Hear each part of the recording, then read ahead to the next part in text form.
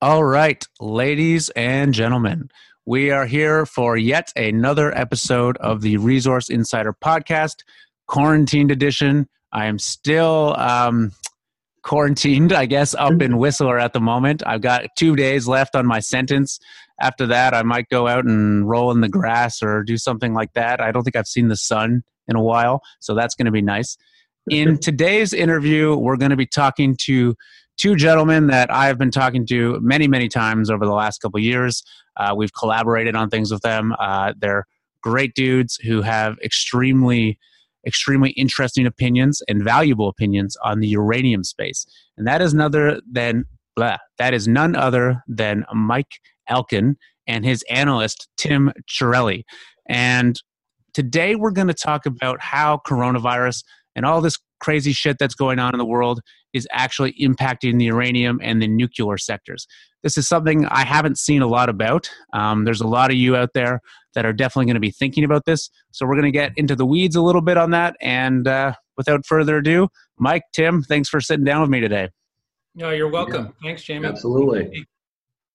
So, Mike, I almost think I need to have you lead this conversation and just tell me what it is I exactly need to know. You're really the uranium guru in this space.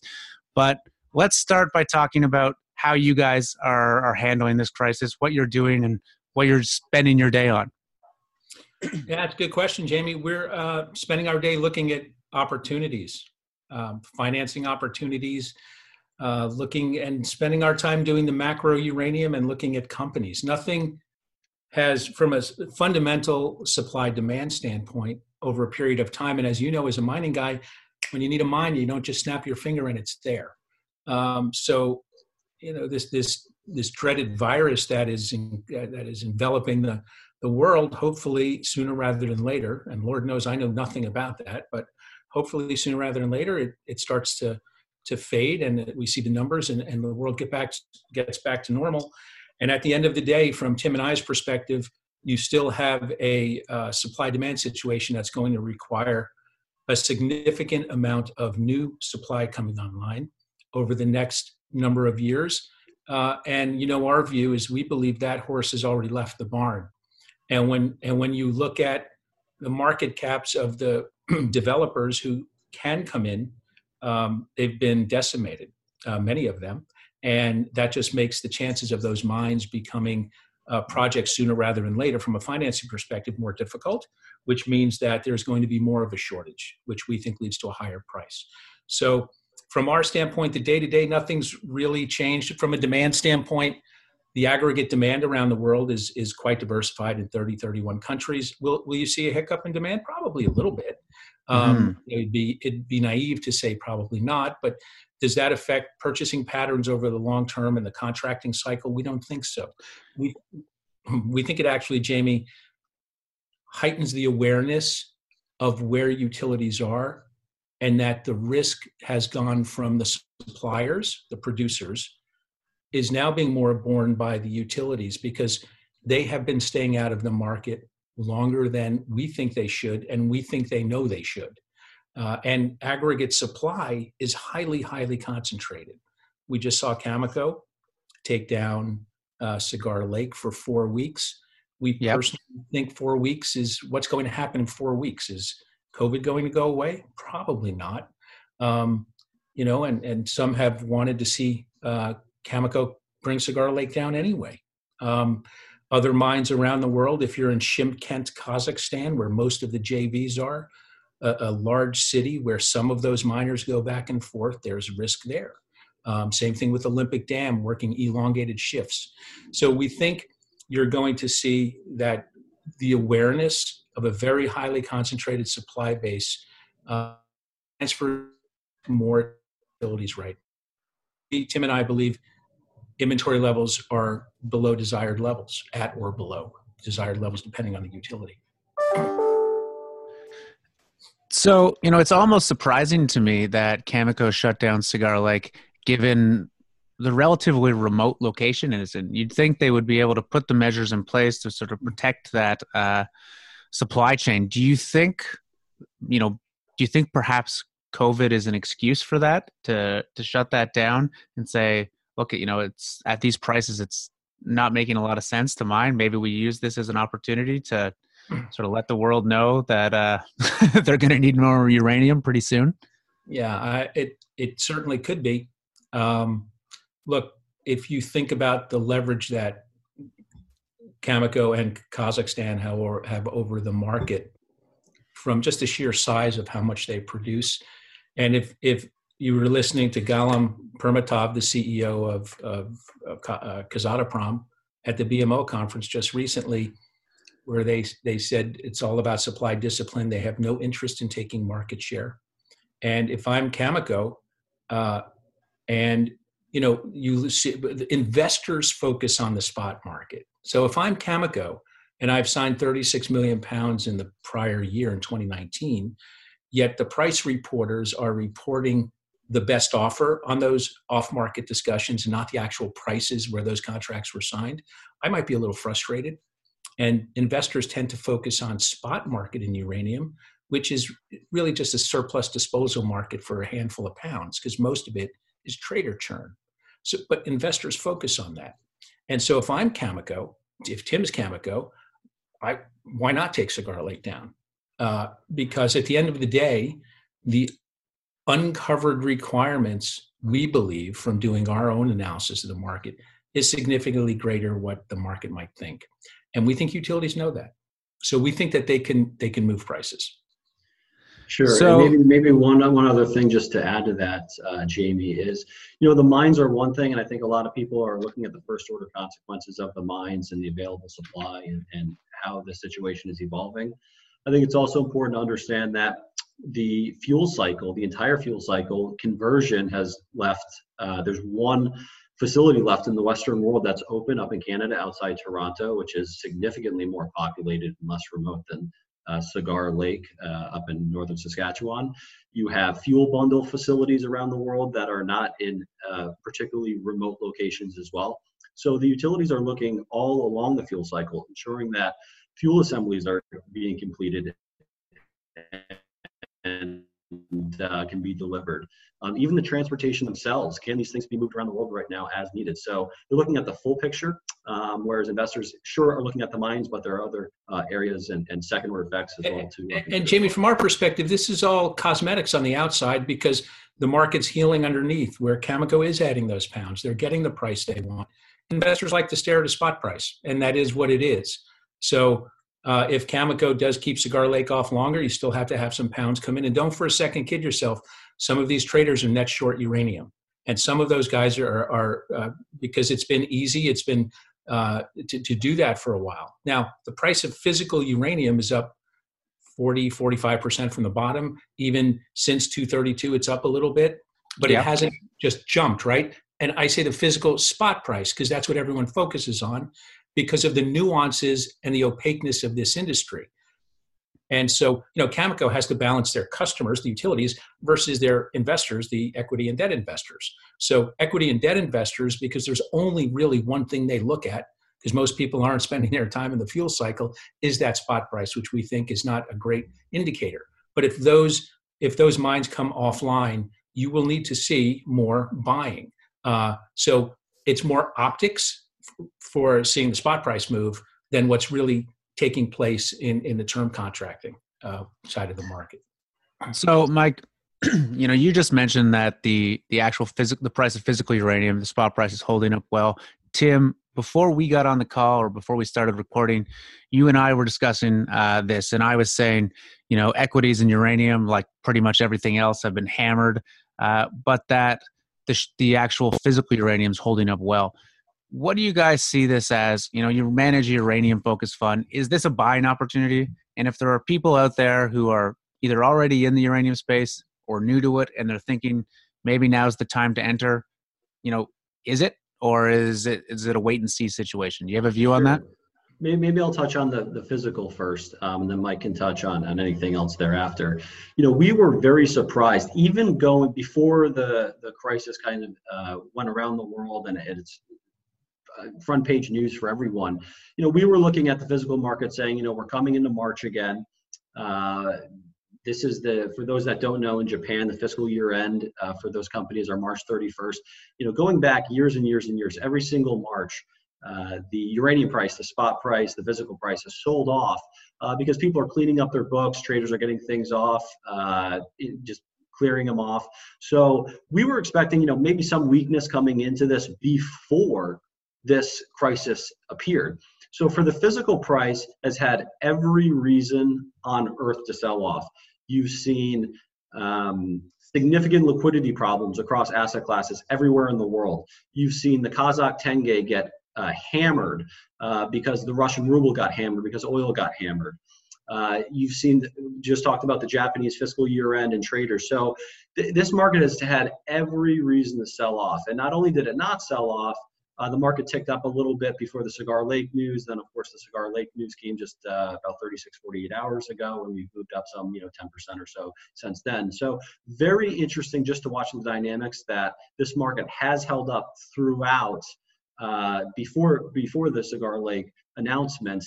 So we found that to be extraordinarily positive for the market, basically indicating to us that people are not willing to sell this market down and to liquidate stocks at lower prices to get out of these positions quickly.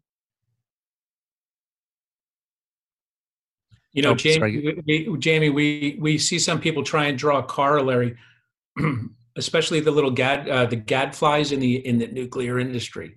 Hey, those financial guys those hedge fund guys are going to unload those physical positions like they did in the last cycle. Well, what they forget is first of all, those very, very few financial players own the physical uranium right now. You could count them on probably one hand.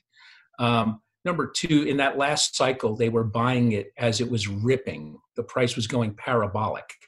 And they were holding on to it, right? But they weren't buying down at the bottom. They were buying at near the top.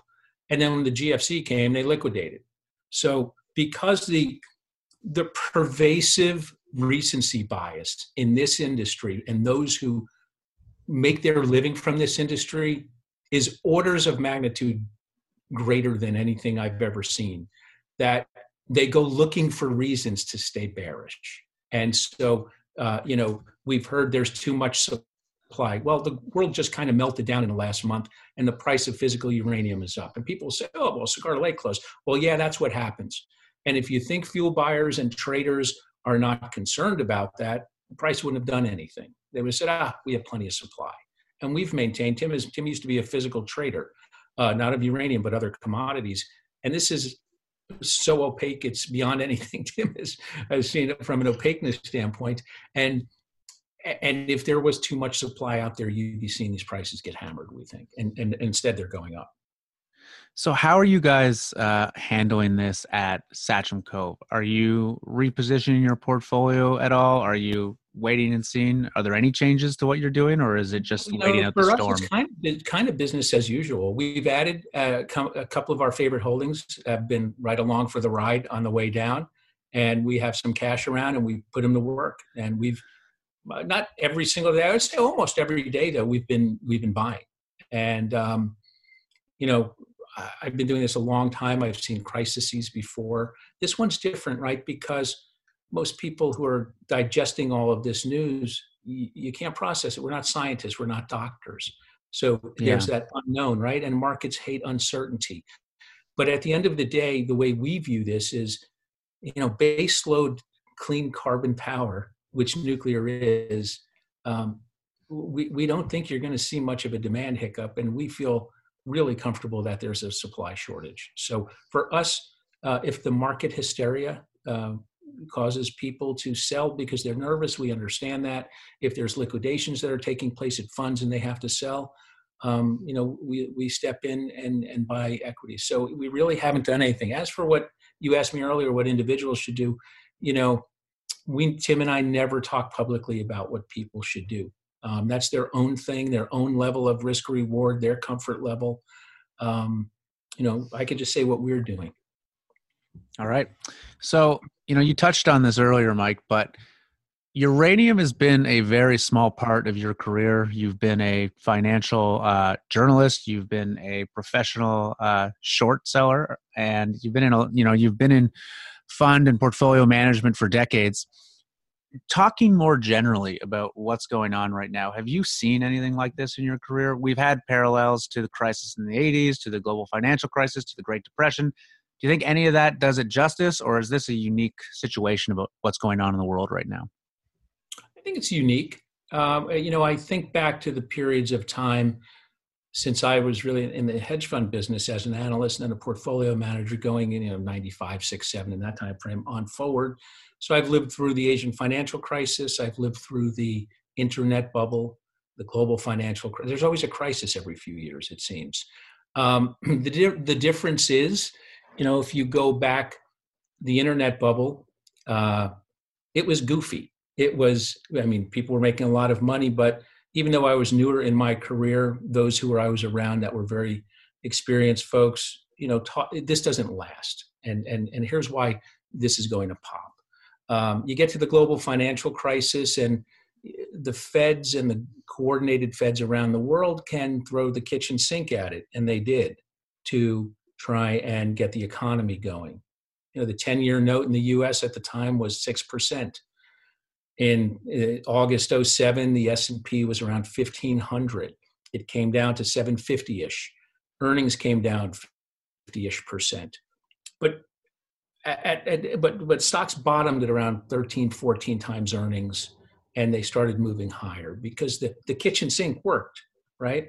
Here, the greater unknown is what's going to happen from this virus. Now, I know nothing about infectious diseases. I know nothing about anything, but I'm looking at the numbers that are coming in, which for every death and illness is horrible. But at some point you have, from what I understand, this starts to work its way through, and then life comes back to normal a little bit. Now, my concern is for my friends and people around the world and the country who are small business people, right? How do they survive this, right? The people in your hometown and my hometown who are relying upon this. That's a big number, So what type of, from my view, it's got to be fiscal policy that helps to get these people up and running. And that's something that you don't know what the lingering effects will be on the overall economy, from the overall market, So, yeah, it's tricky. Yeah, and I also think it's a unique time as well, just from a financial perspective of just thinking about, one of the things I think an immense amount about is the plumbing of the markets, the avenues in which capital move around.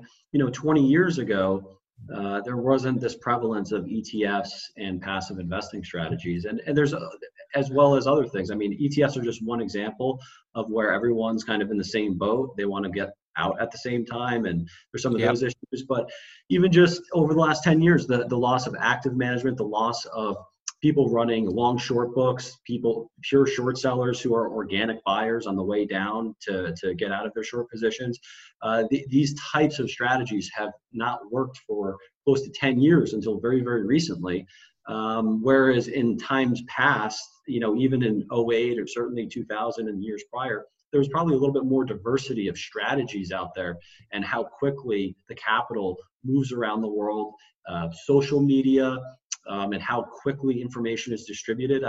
I've never seen moves this fast and price things in so quickly, seemingly in minutes rather than maybe literally hours or days or weeks. So that's been certainly a change that we've seen. Tim, do you think, and I guess I'm asking you to speculate here, but Sure. Do you think that, the impact of this could have an effect on these ETFs, on passive money, and push capital back into more actively managed funds and that sort of thing? Yeah, I think it sure could. From a big lens of the world, talking, 30,000 feet, the world has changed. Overnight, the world has changed, and people may push back on that, but it's going to affect all of us in so many different ways that we haven't even thought of yet. And I would not be surprised if we saw some capital move back into active management, where people say maybe it's important that people analyze businesses. Maybe it's important that people look at balance sheets and understand the leverage of companies. And maybe we shouldn't have all of our money playing those games alongside everybody else. I mean, could certainly be wrong. Maybe this is a big speed bump and we go back to the way the world was. But I think this will fundamentally change economies, the monetary system. You know, this is going to have long-lasting impacts for a very long time, I suspect. Well, you guys live in a country, and Canada is no different, where I think it's the average person, something like 80%, couldn't afford like an unexpected $400 bill in a given month, right? Yeah. So at a time where they're shutting down basically any sort of blue-collar labor job. So in Vancouver here, I know a lot of people who work in the film industry, in the theater industry. Done, gone. Everyone's laid off. Every bartender, every hotel staff, probably most airline staff. So you've got this entire section of the workforce that's sitting at home, can't pay their bills. I mean, Trump started talking about this, I think it was yesterday, which was Tuesday, that, you know, the cure is kind of worse than the disease, and that he wants to get the economy up and going again because people are underappreciating, you know, the death toll or the impact that you know, such a reduced economy will have on everyday people. And that's really hard math to do, and I don't know how you do it, but I do think it is like something that needs to be considered. Sorry, Mike? You know, it's because there are human lives in place, right? You think back to in the 70s, I think it was the exploding Ford Pinto gas tanks. And was there a cost benefit analysis done? Well, do we recall them all and put new tanks in, or what's it going to cost to pay out on a life? And that's awful, right? To think like that. But I'm sure governments and companies do think like that. So yeah, the question is here, when do you get them back? And then, you know, I say to my wife, and I talk to Tim, you know, all day, is it's tricky in terms of the accuracy of the information that you're getting. And I don't think in my career, just as forget career, but as a person consuming information, and again, uranium is a different beast, right? So, but from just a person trying to digest, as a father worrying about my children who are teenagers, how does this affect them from a health standpoint? The information you get is all over the place, and because people don't know. So as I think through this, you know, you start to think about when does it start to peak and when does it start to slow down? And at what point do they say, Tim, were you telling me the other day it was $32 billion per death somebody had tweeted or something like that? Yeah, I had seen that statistic out there, which is, you know, it's just a brutal statistic to even talk about. It's a brutal statistic to even talk about, right? And it's horrible because there is no value you can place on a human life. Yeah. But at what point does it become, do the health experts think that it's enough in the community where there's antibodies build up and you can maybe go to work? You know, that's way above my pay grade. I try and process it just like everyone else. Yeah. And, you know, there are real implications of economies going down on people's lives, on people's livelihoods, and on death rates. And I think actuaries could probably speak to this. I know every percentage unemployment goes up or the GDP goes down, there are suicides and deaths and all the things associated with that. So it's hard math to do. Mike, we're going to go on now to a private call for our members only, where we're going to talk a little bit more about what Sachem Cove's doing. I know a lot of our members have money either directly or indirectly in your fund. But for our public component of this, is there any parting thoughts that you or Tim want to leave people with that they should be thinking about or considering at this time, or where they can find out more about what you're doing? I mean, from a macro, the global perspective, I just hope everyone's safe and well. I have no particular insights more than anyone else on where the market goes, or, you know, the overall equity markets or the world.